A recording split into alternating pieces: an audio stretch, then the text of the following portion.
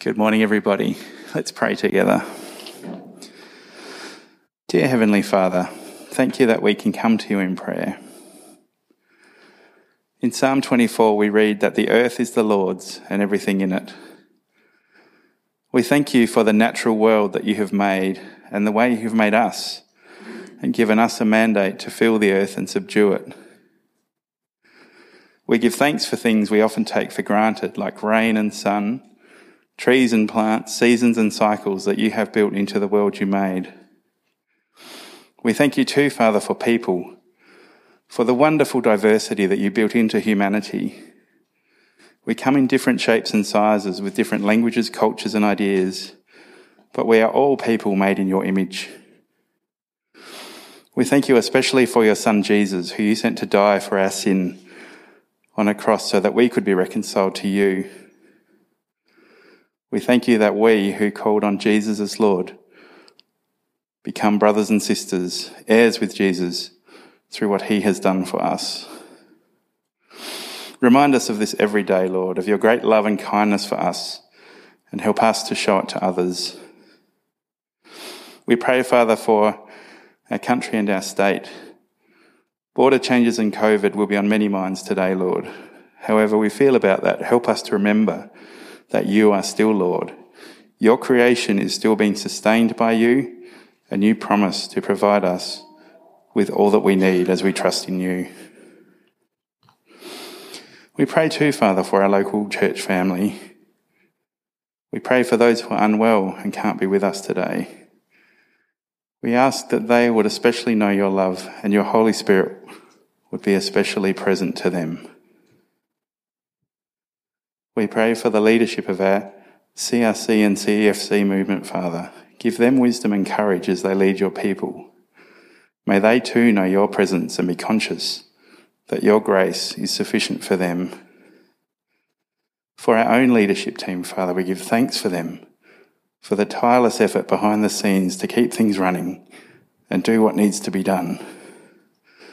Father, encourage and bless them as they serve us.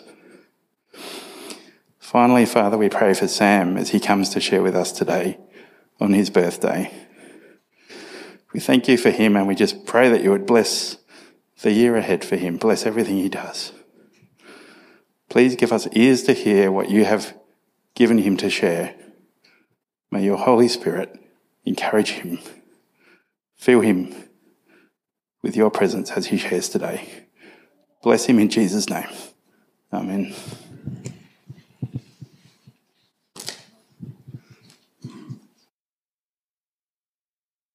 Thank you so much for the prayers and for the birthday wishes. It's wonderful to feel a sense of family and being a community together. Speaking of which, as the kids have gone out, we've left some big gaps here. So perhaps some of the people from up the back, you might want to just come down and move down the fronts just so that we can all feel part of a family together. That would be wonderful if you do that. And perhaps as some of you are doing that, you might want to just turn around to the camera. We know that there are some people at home who are watching this from home, just to say hello. It's wonderful that you're joining us as well. And particularly for the people at home, we're going to be taking communion a bit later on. So perhaps during the most boring, dull part of the sermon, you might want to just nip out and grab something at home so that you can participate in the meal as well. Not many of you moved forward then, as I asked you to, so perhaps some more of you could do that. That would be good.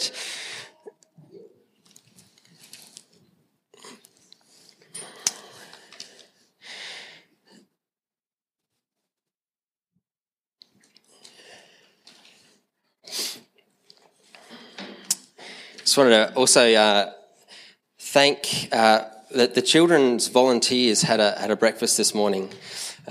We've got amazing church, amazing people volunteering and serving in many capacities, and it was wonderful to celebrate all the volunteers who do an amazing job looking after our kids and bringing them up in the faith.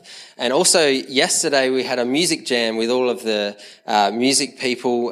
They're really longing to serve and grow in the music ministry and the worship ministry. So again, a great thanksgiving in my heart for people who are just wanting to step up and serve.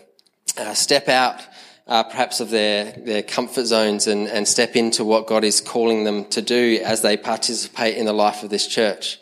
And that's a little bit about where we're sort of heading this morning as I want to share a message. Last week, we were so blessed to have Pastor Hans Vortman with us, both in the morning and a special evening service. And during that time, Hans was talking about being open to the Holy Spirit to be able to give words to one another. And it's often in the what he called the alpha state, which is that sense of relaxation between being awake and being asleep, that the Holy Spirit often talks to us. And I would concur with that. Often it's as I'm falling asleep in bed that the Lord speaks to me and brings me words and things to share, or as I'm driving along in the car, as I'm sort of not really thinking about much. And that was what happened to me this week. I put the Bible on as I drive, and this story came on. And it's a common story. It's a short story, but as I was just driving in, probably in that alpha state, all of these thoughts came to me. I thought, this is a word for the church. And I think it's a word for a number of people here. As you listen to this story and as you listen to it be unpacked, be open to what God is saying to you in your life.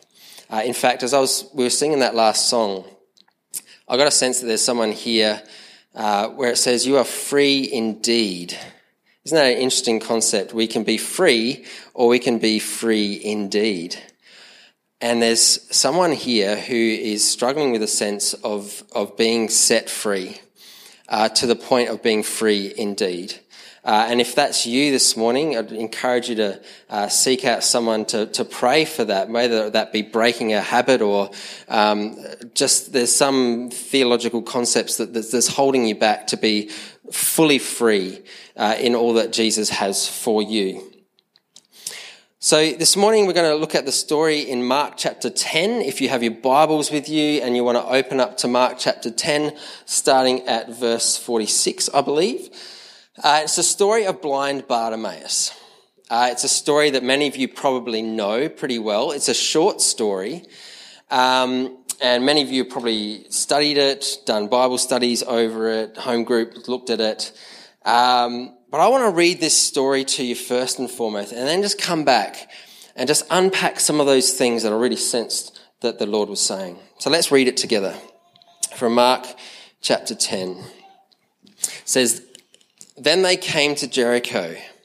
As Jesus and his disciples, together with a large crowd, were leaving the city, a blind man, Bartimaeus, which means son of Timaeus, was sitting by the roadside begging. When he heard that it was Jesus of Nazareth, he began to shout, 'Jesus, Son of David, have mercy on me.' Many rebuked him and told him to be quiet, but he shouted all the more, 'Son of David, have mercy on me.' Jesus stopped and said, 'Call him.' So they called to the blind man, 'Cheer up, on your feet, he's calling you.' Throwing his cloak aside, he jumped to his feet and came to Jesus. 'What do you want me to do for you?' Jesus asked him. The blind man said, 'Rabbi, I want to see.' 'Go,' said Jesus, 'your faith has healed you.' Immediately he received his sight and followed Jesus along the road." Amazing story. If you just stop for a moment and imagine what is happening there in the context of all the hustle and bustle. And it's a story, if you take a step back, it's really a picture of every single human being's existence. Here we have blind Bartimaeus as an example of you and me. And that each and every one of us is blind in some way to the reality, to the truth of who God is and what he has done for us. And Jesus is the one who comes and reveals himself to you and I and opens up our eyes to see the truth of who he is in a way that enables us to follow him and be his disciples. That's kind of a big sort of simple picture of this story. But as I was listening in the car, these concepts came to me. This story represents an individual that's been pushed aside. In that society, if you were lame, if you were a leper, if you were blind, you were cast aside in the society, pushed to the side. So here's a story that represents someone who's considered to be of no value.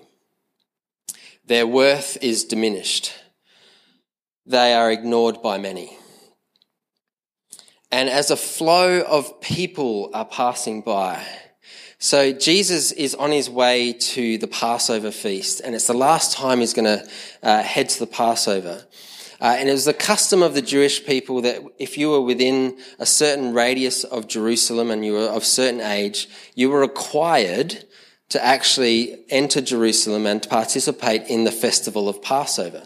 Passover was the festival where they celebrated the amazing story of being free from Egypt in the early days started to come into the Promised Land. And they celebrated this Passover.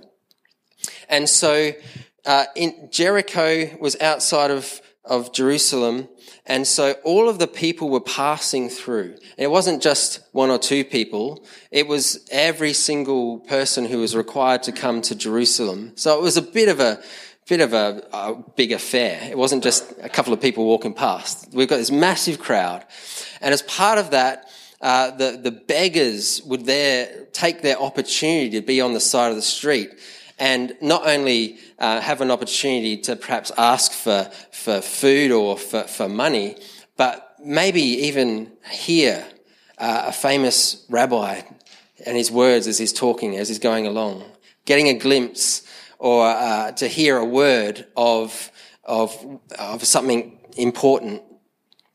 So that sets the scene. So there are people passing by this crowd of people who are on the side of the road. And as I was thinking about that, here is Bartimaeus who takes an opportunity to not let an opportunity pass him by. For every single other person there, Jesus was Jesus was well known at this time.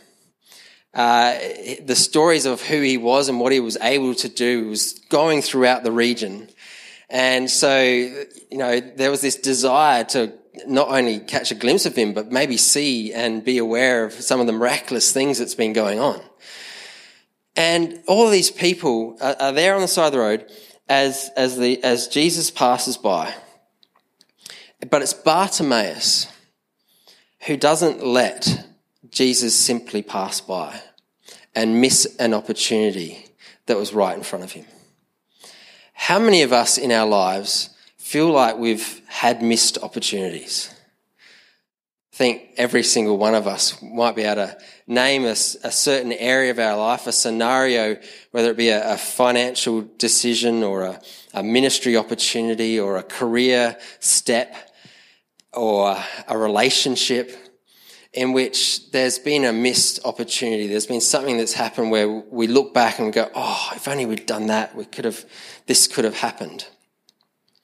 Back in my youth days, as I was thinking about this missed opportunity thought, this story came to mind of we, in our youth group, wrote a lot of songs, and the youth compiled these songs into a songbook, and we had this night where we celebrated and shared all these songs. And all the family of the youth who wrote these songs that are on stage came along to listen to these songs being played. And as I was this young punk guitarist up the back who'd been asked to play, I got this sense that God was saying to me, there's a dad in this room who's looking at one of the singers here, and you're not really sure what's going on, but you can see that something has made a difference in this youth's life. You can see it in their face, and you're not really sure what it is, but I want to tell you that what has happened for your daughters is for you as well. So imagine as a young teenager only just sort of discovering the life of what it means to be led by the Spirit. And that was my first sort of real voice of God asking me to do something, and I was terrified. And I was like, who am I to just get up and take the mic off someone and start talking? And so I just let it go. And then we were having a debrief a week later, and as the band, and one of the singers shared of a story, and she said, "Oh, my dad came and talked to me afterwards and was really confused about what we were talking about and what we were singing," and my heart dropped. I thought, oh, what would have happened if I had stepped out in faith? If I had taken the chance of that opportunity that was before me? And, what could have happened? It was a missed opportunity. Have we got missed opportunities in our lives? Well, here's Bartimaeus, who didn't let an opportunity pass him by. Everyone else had the chance to call out to Jesus. Everyone else had the chance to step out in faith and to ask something of Jesus as he walked by. But it was blind Bartimaeus that actually caused Jesus to stop in his tracks. But sometimes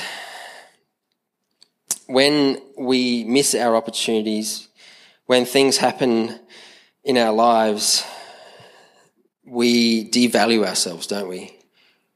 We look at a situation or which we're uncomfortable with, and we think, oh, I'm not good enough, or I'm damaged goods, or that person's better than I am, or I thought I was going to be something and now I'm not.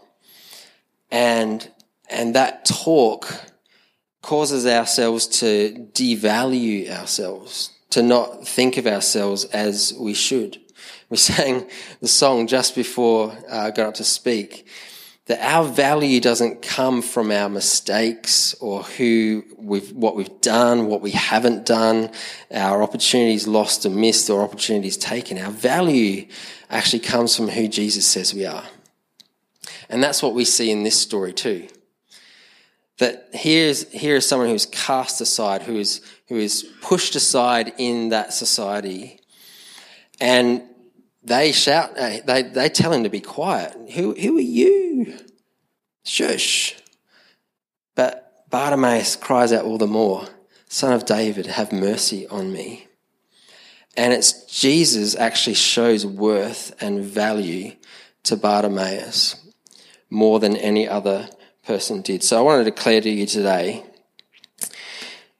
you are of value. You are loved, just as Hannah declared before that song so beautifully. No matter what you've done, whatever your past mistakes are, whatever your lost opportunities have been in your life, that Jesus loves you so much, and he wants to value you for who he says you are, not who you say you are. So Jesus is traveling from Jericho to Jerusalem, and he is on a mission. In fact, if you look earlier on in Mark, and we can possibly even do that, Jesus actually tells his disciples, if you look back at verse 32 in Mark chapter 10, they were on their way up to Jerusalem, Jesus leading the way, and the disciples were astonished, while those who followed were afraid. Again, he took the 12 aside and he told them what he was going to do. So Jesus is on a mission. He's got his eyes set on Jerusalem because he knows that is where he is being led to. We are going up to Jerusalem. The Son of Man will be betrayed to the chief priests and teachers of the law.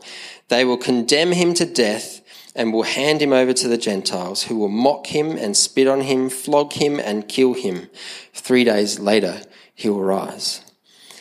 This is what Jesus was on his way to Jerusalem to participate in. But the disciples didn't get it. They didn't understand. But Jesus, have you ever been you've got an assignment due, or you've got to clean up the house before people come over, and you've got your eyes set on a task, and you're on a mission. Anyone ever sort of been in that in your life? And when that happens, you kind of don't like to be interrupted, do you?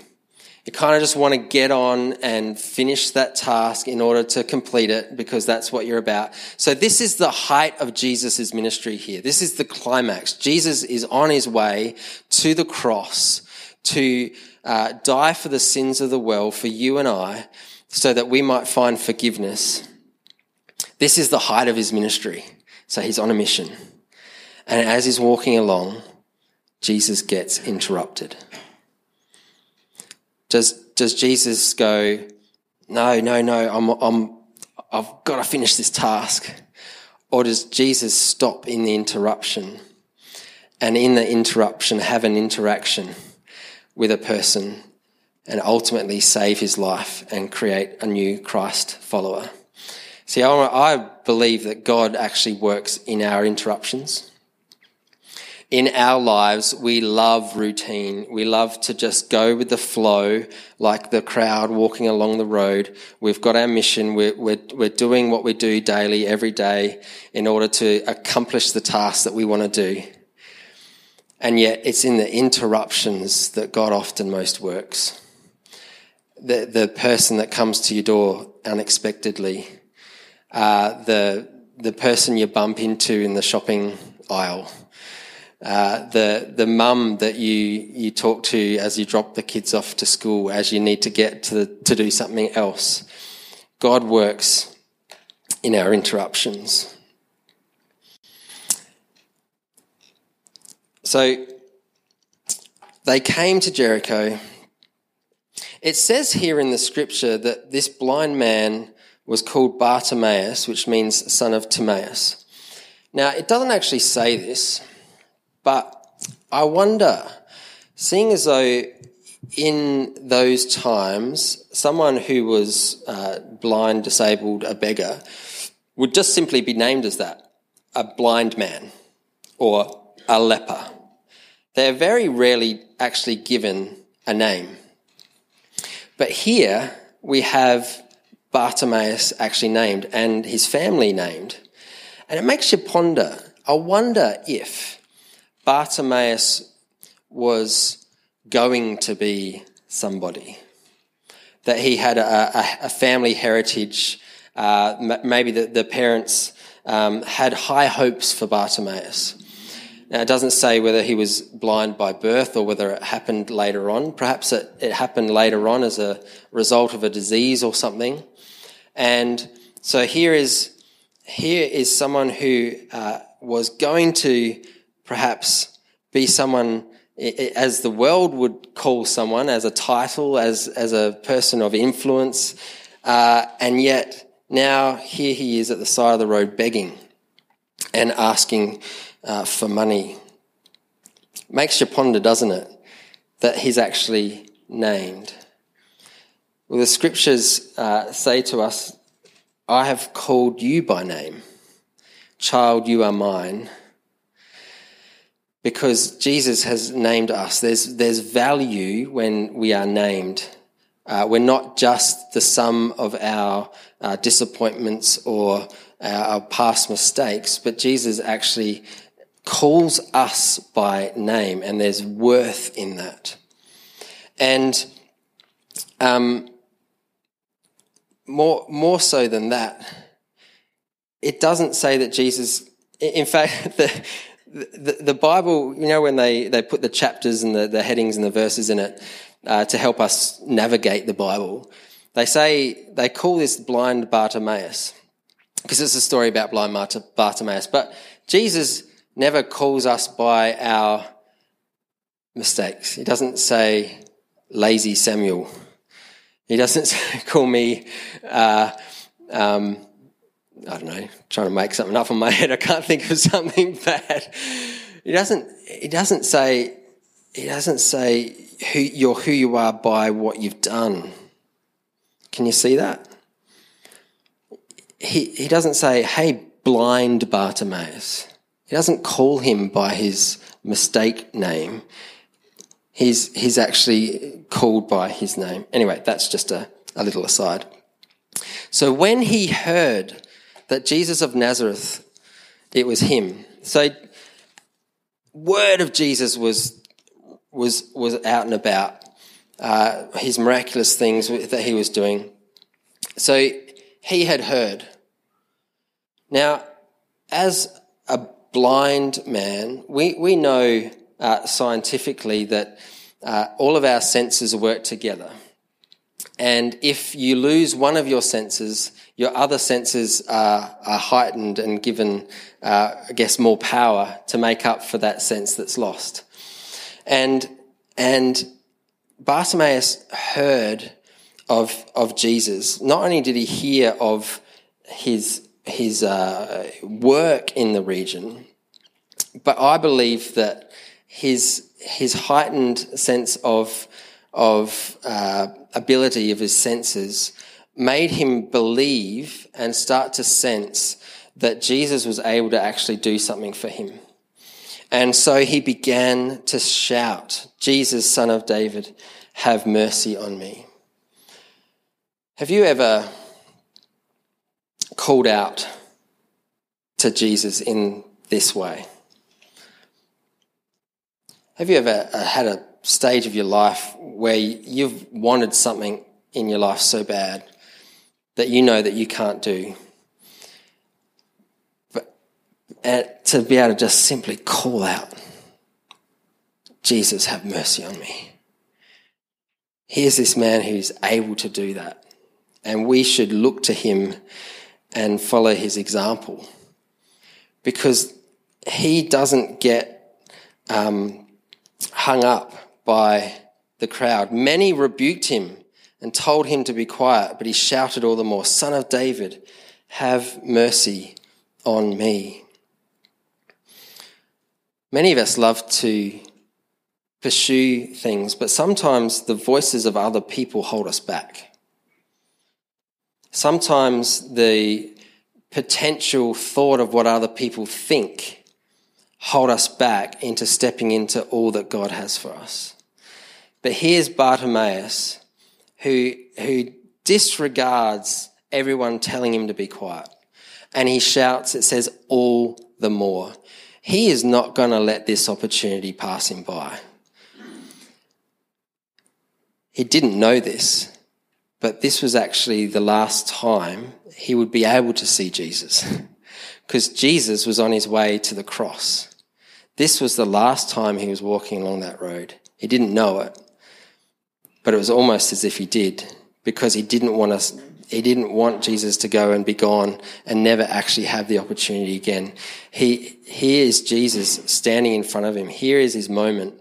And he doesn't let anyone get in his way of seizing hold of that moment in his life for God to do something. How many times have we in our lives pursued God in that way, where we wouldn't let circumstance or people stop us from grabbing hold of an opportunity for God to move and do something in our lives? Perhaps this morning for you is your opportunity. Perhaps is your opportunity, despite what you're going to do today, later on, or what the person next to you might think, to actually call out, just like Bartimaeus did, for God to work in your life in an area that you really need him.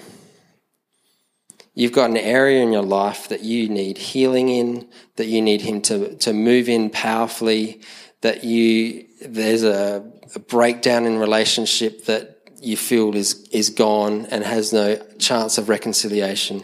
And you just need to cry out to God, take hold of the opportunity that is here today to say, Jesus, have mercy on me, work in my life. I want to take hold of that. I don't want to let you pass by. See, Bartimaeus, even though he couldn't see, he could hear. He didn't concentrate on what he didn't have. He concentrated on what he did have. He didn't think, I can't see, therefore I can't be.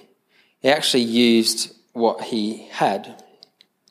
He didn't allow his failure, his condition, to stop him from accepting and having all that God had for him.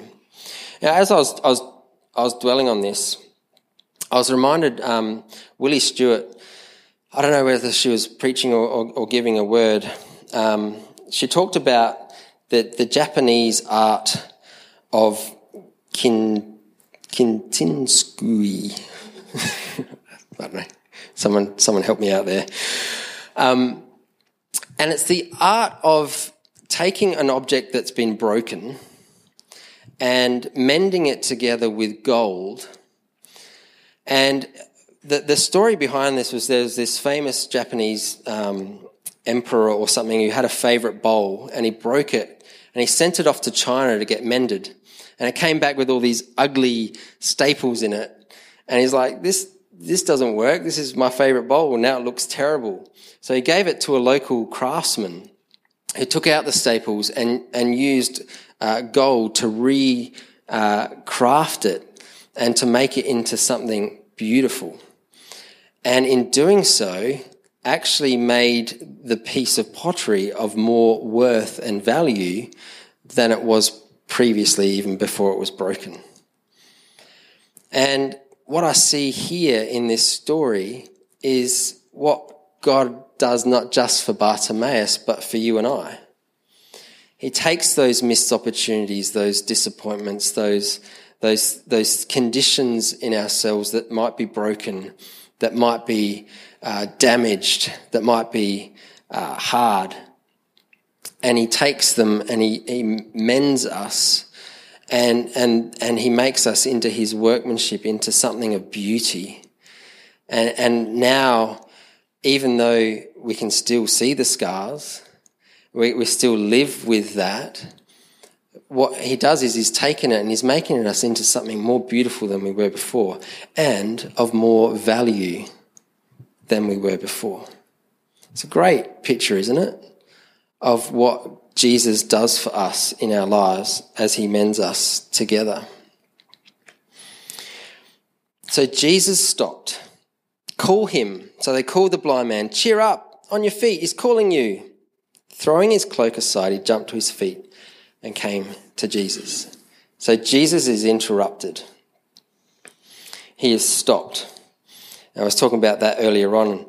I love this quote by C.S. Lewis. The great thing, if one can stop, is to stop regarding all the unpleasant things as interruptions of one's own or real life.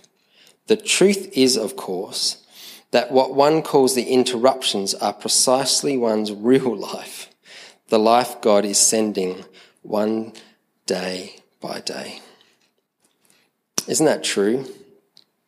That God works in our interruptions.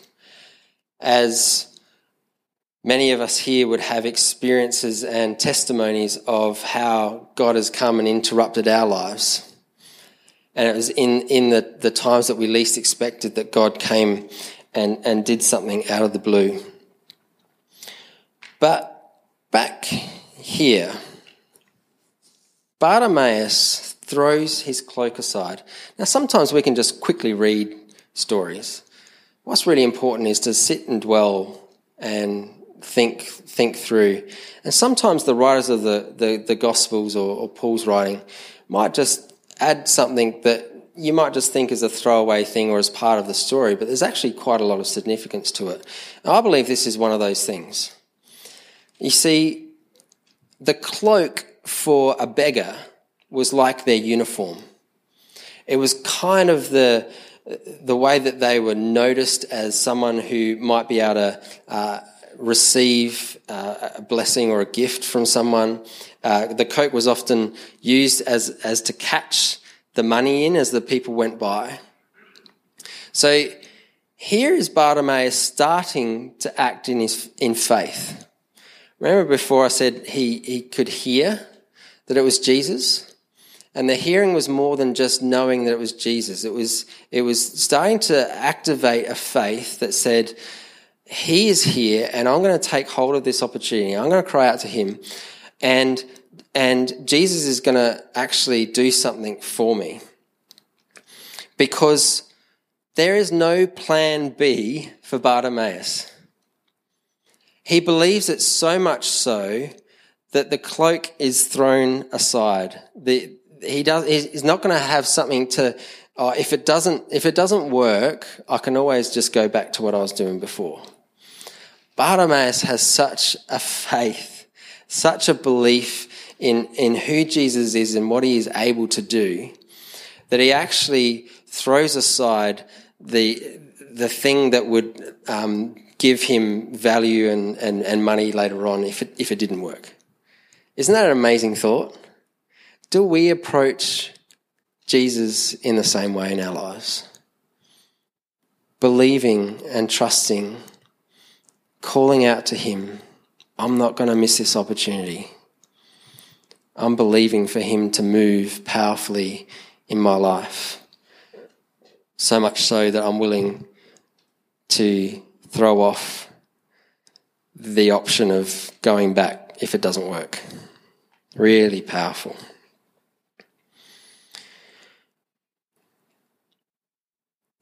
Jesus asks Bartimaeus a question. What do you want me to do for you? Now, we look at that, don't we? And we kind of laugh in a way. Many of us would go, well, isn't it obvious? Like, here's a blind guy and he's calling out to you to have mercy. Isn't it obvious that he wants you to heal him and to have sight? As I was pondering this, what do you want for me to do? Could it be that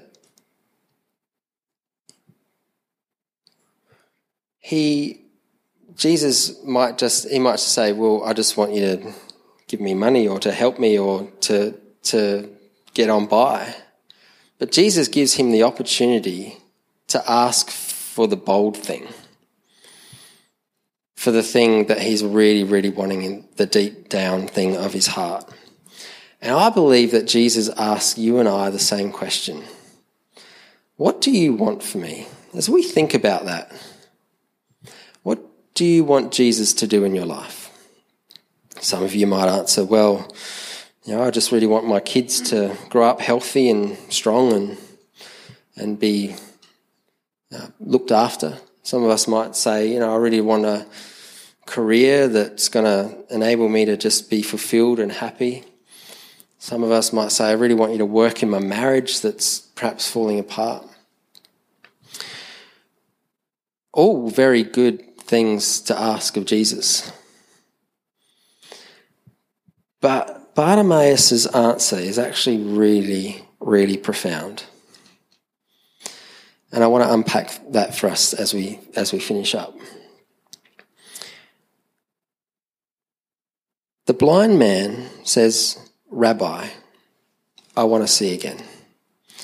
Now the word here, rabbi, if you study it, is Rabboni.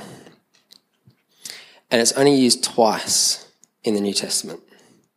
The other time is when Mary sees Jesus resurrected at the tomb in the garden. And Mary says, Rabboni. And Rabboni means, got it here if you want to. Rabboni means my master. My master. You see, Bartimaeus has gone from saying, Jesus, son of David, which is kind of a title as the Messiah. The people were expecting a Messiah to come and free the Romans from captivity, free the Jewish people from the captivity of the Romans in a military kind of way. That's what they were expecting. Jesus, son of David, the Messiah was going to be for the line of David. Jesus was going to be that Messiah. So he's gone from calling Jesus like Messiah as this title, as Jesus being out there, Jesus being a concept, Jesus being a title, Jesus being something that I've heard about. But now Bartimaeus is going to see who Jesus is. He's not only going to hear intellectually, but he is going to sense and see and know Jesus as Rabboni, my master. For exactly what Jesus was on his way to Jerusalem to do. To die on the cross for him, to save him from his sins, to find forgiveness, to be restored, to be included in God's family, to have eternal life. Rabboni. What an amazing reality and insight this man had. The disciples didn't get it, and they travelled with him. And they could see Jesus, but they didn't see Jesus. Blind Bartimaeus couldn't see Jesus, but he saw Jesus for who he was. My master. My master. I want to see. I want to see. You see, I think many of us hear of Jesus, but how many of us take hold of an opportunity that's in front of us to actually see Jesus as my master? Work in my life. Do something new. I need you. That's what this young old man did.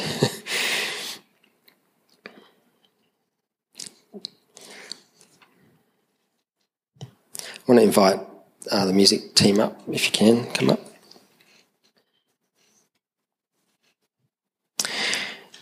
You see, Jesus asked Bartimaeus, what do you want to do for me? If you look at Mark chapter 10, there's another time when Jesus asked this very same question in the very same words to his disciples. If you flick back to the verses just before this, James and John also come to Jesus, and Jesus asks them, what do you want me to do for you? And they say, I want one of us to sit on your left and one of your right in your glory. And Jesus says, you don't know what you're asking. They were asking for the wrong thing. They were seeing Jesus as the Messiah, as the Son of David. They were not seeing Jesus as my master, personal master who's going to come and do something. And so as you look on your life, you might see some broken pieces. You might see some missed opportunities. You might see some deficiencies. You might be devaluing yourself based on the cracks, the brokenness that's come into your life. Take on the process of what this man did, and not only hear of Jesus, but actually call out to see Jesus at work, because he wants to mend you. He wants to heal you. He wants to turn you into something beautiful. In Ephesians it says we are his workmanship. We are his beauty. We are his creation, his masterpiece, other translations say. You are a masterpiece, especially when you allow Jesus to take those things, to mend you, to heal you, to make you into something even more valuable than you could ever be before.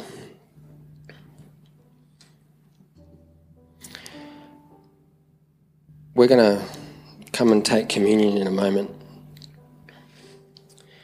I just want to share one last thing.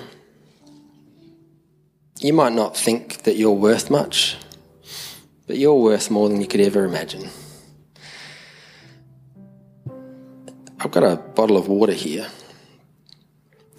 How much do you think this bottle of water is worth? Anyone? Feel free to call out, that's okay. $2, $1, something like that. That's how much it's worth. I want to ask you a question now. Imagine you're in a desolate place and you're lost and you are severely dehydrated. And someone came up to you with this bottle of water. Now how much is it worth? I want to ask you another question.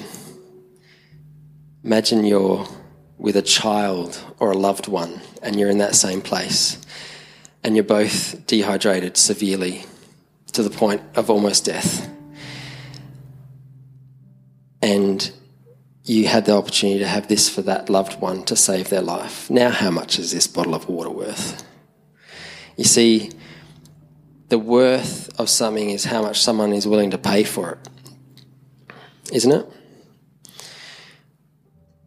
And the same goes for our worth, because Jesus was willing to go to that cross. Jesus was willing to lay down his life. He was willing to pay it all to prove how much he values you and how much of worth you are to him. Just like he did for Bartimaeus, where the crowd said you're worthless, you're nothing. He was the one that got the encounter that showed that he was of worth to Christ. And Bartimaeus ultimately, the story says, followed Jesus along the road. His life was changed because he was given value and worth from Christ. We're going to take communion and we're going to celebrate a meal that reminds us of the cost that Jesus went to, the price that he was willing to pay for you and I to come into a right relationship with him, that proves beyond a shadow of a doubt that you are worth so much, that you are not the sum total of your mistakes, of your brokenness, of your deficiencies, but you are worth so much more than you think. And so we're going to get the band to sing this song that fits so beautifully in with the thought of that Japanese artwork, all these pieces broken and scattered, taken, mended and made whole.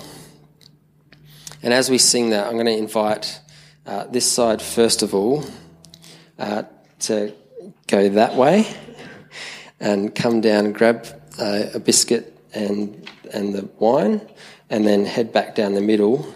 And then when this side is done, this side's going to do the same thing. You're going to head towards the wall, come and grab the elements and come back down the middle. And can I ask you to hold on to the bread and the wine so that we can eat together. I want to say a few more words before we do that. But can I just pray that as we do this, we use this as a opportunity, just like Bartimaeus, to not let pass us by. Have you got a real need in your life? Have you got a longing for God to move in a way that you know only he can do? Whether it be in a relationship, whether it be in a situation with a family member, whether it be in your own health. Would you use this time to call out to God? Make him stop. Make him be interrupted and to notice you. And to step out in faith and say, Rabboni, my master, I want to see. I want to see you work. I want to see you for who you are. I want to see you come into my life. I want to see you change my life. I want to see you take my brokenness to mend me and make me whole. Will you do that? So as we get the musicians to sing and as you come out, use this as a time to call out. Pray with me. Lord, we thank you that you're willing to be interrupted that day and remind us that we are of so much value to you, that we might look at our mistakes, our lost opportunities, our failures and devalue ourselves. But Lord, you stop and you speak into our lives, and ultimately you gave your life up for us. Shows us that we're not just named as our failures, but we're named as righteous, justified, made clean and whole because of what you've done for us. So Lord, I just want to pray for anyone in this room. Perhaps there was that person that doesn't feel free indeed. Perhaps there's a person who's really suffering with the guilt of a lost opportunity. Perhaps there's someone here who's feeling blind, longing to see you for who you really are. That they have heard of you, but they just haven't seen you yet. Lord, would you open up their eyes? And would they be able to sing these words that say, once I was blind, but today I see. Today I see you for who you are. My Rabboni, my Master, the one who's come to set me free, the one who's come to work in my life. So Lord, as people come and gather around your table this morning, we just ask you to come and minister to us, come and have your way. And if anyone just longs to call out, have mercy on me, Lord, would you just meet that need, we pray. In Jesus' name, amen. Amen. I invite you guys to come up.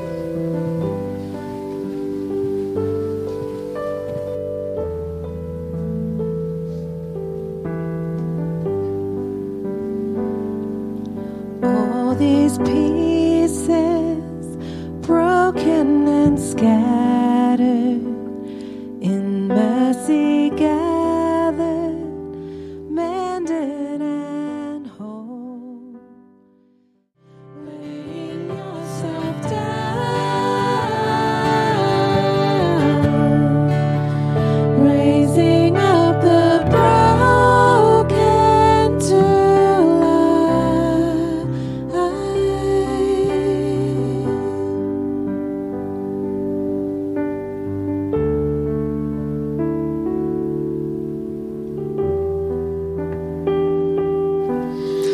that story, Jesus was on his way to celebrate the Passover. And it was at that Passover meal that he declared to his disciples that this is my body, which is given for you.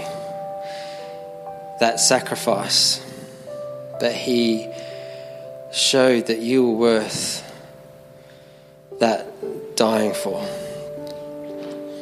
And during that Passover meal, there was a whole heap of ritual. If you've ever had a Passover meal, I encourage you to do it. There's so much symbolism in that traditional Jewish meal.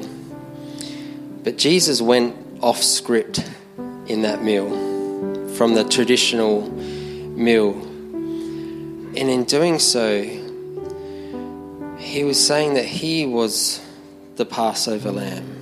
So the Passover was where in Egypt they were held captivity and Pharaoh wouldn't let them go. And he was stubborn. So God sent all these plagues, and the final plague was to destroy all the firstborns. But those who sacrificed a lamb and put the blood of that lamb on the doorpost, as the Spirit of God came over, they would be set free, they'd be saved, they'd be spared.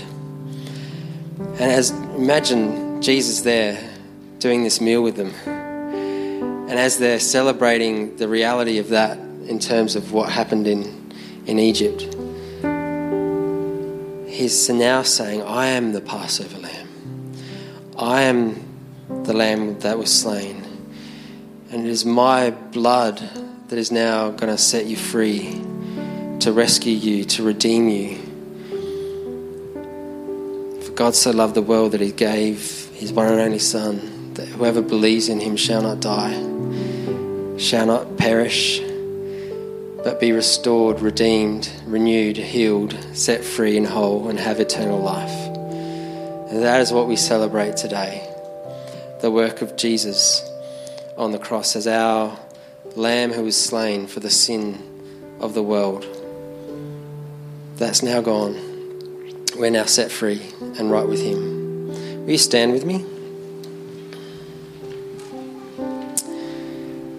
I invite you take and eat the body of our Lord Jesus Christ, who was given for you.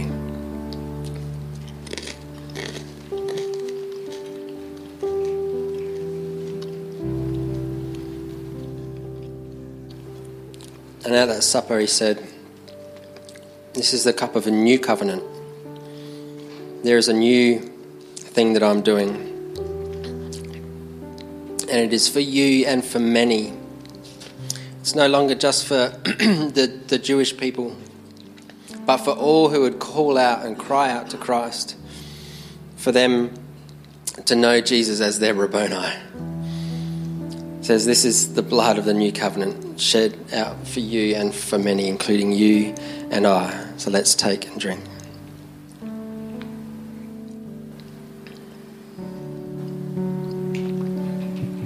Will you pray with me? Lord, we thank you for your word this morning. But Lord, we just want to take hold of every opportunity that you present with us. And so, Lord, help us to go away different from today. Help us to go away with a new understanding of the fact you're not just a concept, but you are a Rabboni, our Master, our Saviour, the one who has come to set us free, where we were once blind to the reality of who you are, but now we see you for who you really are, for what you've done on that cross, to give us hope and life, an eternal future in you. Lord, we just want to thank you for that and go away changed because of it. In Jesus' name, amen. I think because of time we'll end the service there, but if you've been spoken to this morning, if you feel like the Lord's really done something in you, or there's a certain situation that you'd love someone to pray with you for, either come out the front here and someone would love to meet you, or there's the prayer room that's available as well. And for those who are watching at home, in a moment there's going to be a phone number that you can text in if you have a request, or if you prefer to have someone phone you back and to be able to pray with you at home, because I think that's really important, that the Lord might be speaking to you right where you're at home watching this. And don't let this opportunity pass you by, but allow someone to ring you back and to pray with you and ask God to act in your life in the way that we saw him act in Bartimaeus' life. May the Lord bless you as you go out into this week, and take every opportunity as those interruptions come into your life to say, "Hey God, what are you doing? How do you want to use me? How do I react and respond to what you're doing in this interruption in my life?" Bless you guys. Thanks.